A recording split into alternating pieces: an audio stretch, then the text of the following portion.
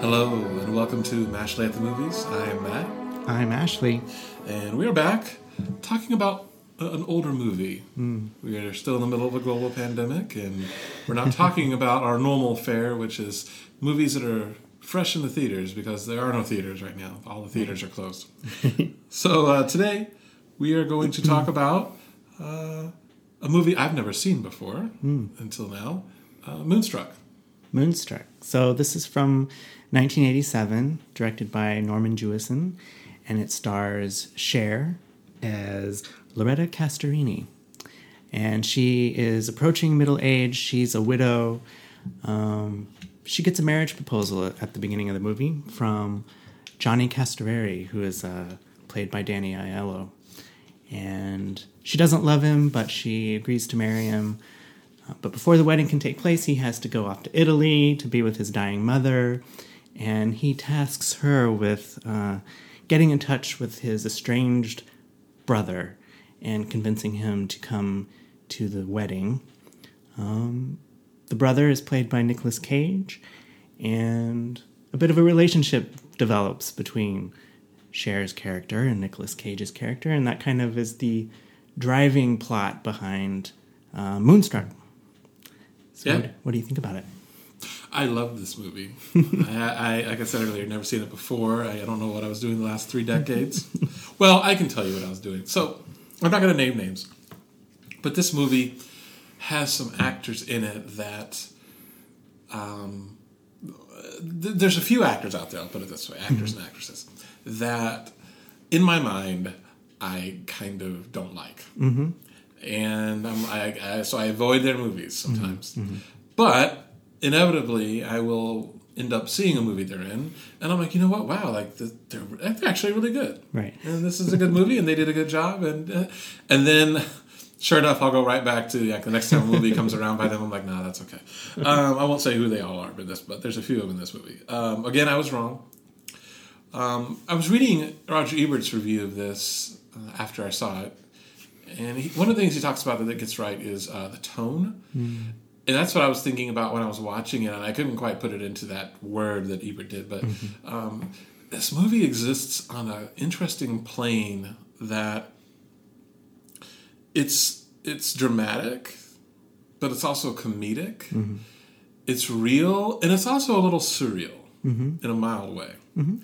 I think in his review, Ebert mentions that this takes place in a Brooklyn that doesn't exist, and I think he said probably never existed. Mm-hmm.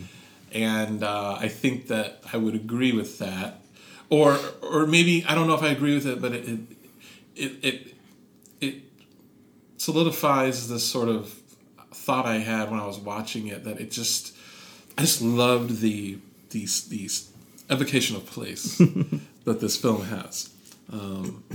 It reminded me, actually, of a part of St. Louis that we've gone to, we've even stayed in before, at an Airbnb, that called The Hill, which has really deep Italian roots. Right.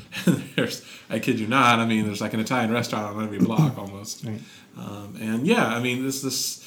There's nights we spent on the hill and they're playing bocce ball, and you go down a couple blocks and you get dinner at a nice Italian restaurant, and you walk back home and stuff. And this reminded me of that. So those are my initial thoughts of it.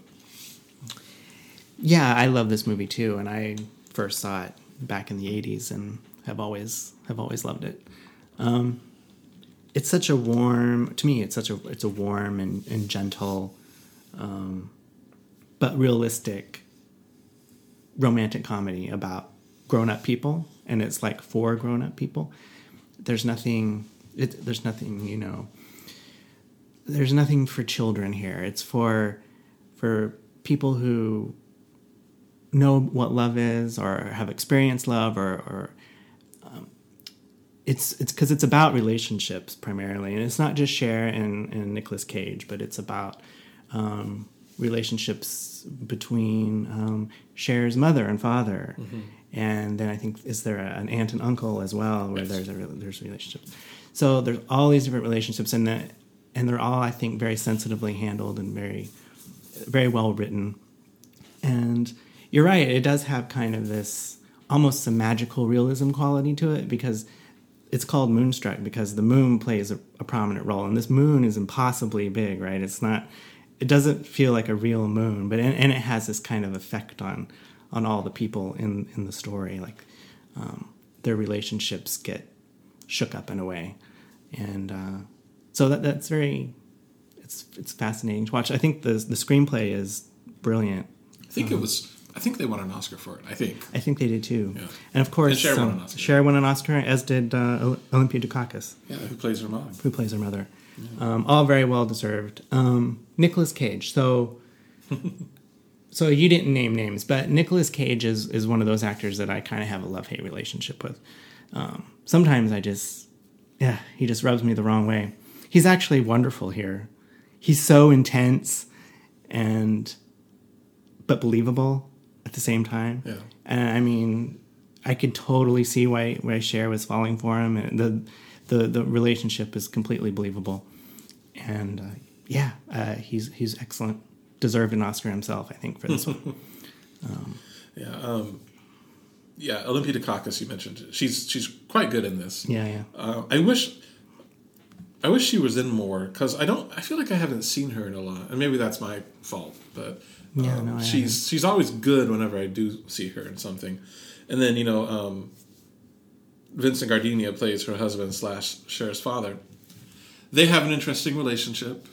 A couple that's been together, for decades. Mm-hmm. And then he's having, I guess you'd call it an affair, with a woman named Mona, played by Anita Gillette. And that's an interesting thing. Mm-hmm. And actually, there's a scene at an opera, right? And Cher's on a date with Nicolas Cage, who, is the brother of the man she's engaged to, right? She's on a date with him at the opera, and then she comes across her father on a date with Mona, and the way that's handled is interesting. And then Olympia Dukakis' character, while that's happening, she goes out for a dinner to an Italian restaurant by herself, and she runs into a character played by John Mahoney, who is perpetually dating younger women, and it's perpetually not working out. And what I found interesting about this movie, it took me a while to, we watched it a few nights ago, and it's taken me this long to kind of formulate some ideas that make any sense, I think. But one of the things I think it lacks, and I think purposefully maybe, is judgment. Cher does have a minor moment where she does judge her father in this, but it quickly kind of ebbs away. But there's no real judgment here, and I like that. Again, I feel like it's sort of part of the surreal aspect to it. I mean, I don't know how realistic or unrealistic that is, but I feel like while there's an absence of judgment, I think the reason for that might be because there's an abundance of love and understanding. Yeah, and I agree with you. You mentioned the opera scene. That's one of my most favorite scenes in any movie. I love when she arrives and she's taken part of that day to prepare, and she spent the whole evening leading up to this, getting her dress ready and getting her hair ready, and she shows up and she just looks gorgeous, and the opera is something that he loves, and she's going really to please him, and he's bowled over by her, and then they go into the Met, and it looks beautiful, and they're sitting and watching this. It's La Boheme. It's a beautiful Italian opera, and it's obvious that she's moved by what she's seeing, and it also kind of relates to their relationship, and it's just a gorgeous scene, and I love it. It's beautiful. Very beautiful. And just speaking of the music, a lot of the music comes from La Boheme throughout the movie, and also Dean Martin. So it's very Italian music, Italian-American music here. Yeah. That scene, particularly when she shows up, they meet. I mean, anyone who's ever been on a date, or particularly a first date, and is nervous and wants to impress somebody, I mean, they're going to be immediately able to relate to that scene. And It's great. And you're right, too. I mean, one of the things I love about the movie is the evocation of place. I mean, it really... I don't know if this version of Brooklyn has really ever existed, but I love this version of Brooklyn, and I want to live there. It kind of is like a love letter to New York, particularly Brooklyn. In that way, it kind of reminded me of a better Woody Allen movie. And, you know, this movie is kind of Woody Allen-esque in that it's a comedy and there's romance and it's very much about a particular place. But, you know, it's its own thing, too. Yeah. So. And then earlier you mentioned, Cher's aunt and uncle. Yeah. I think they are. They have a really sweet, touching scene in this movie that I takes love place that scene. in the moonlight. It's indoors, but at a window in the moonlight. And it's very much of a couple who has been together for a long time, has known each other as young people, and now knows each other as old people. Yeah. And it's just a wonderful scene. Yeah, it's so beautifully written. Mm-hmm. Yeah. Yeah, I didn't know what to expect with this movie because I hadn't seen it before, and I'm very happy with how it all worked out. I was a little surprised. There were a couple of occasions, and I won't mention what they are, just in case you, dear listener, haven't watched this movie yet and you want to. But there were a couple of scenes where I almost thought it was going to go to a dark place. Like I thought there was going to be a death. And there wasn't. Yeah. Not what I was expecting. So, right. And I'm actually kind of happy with that.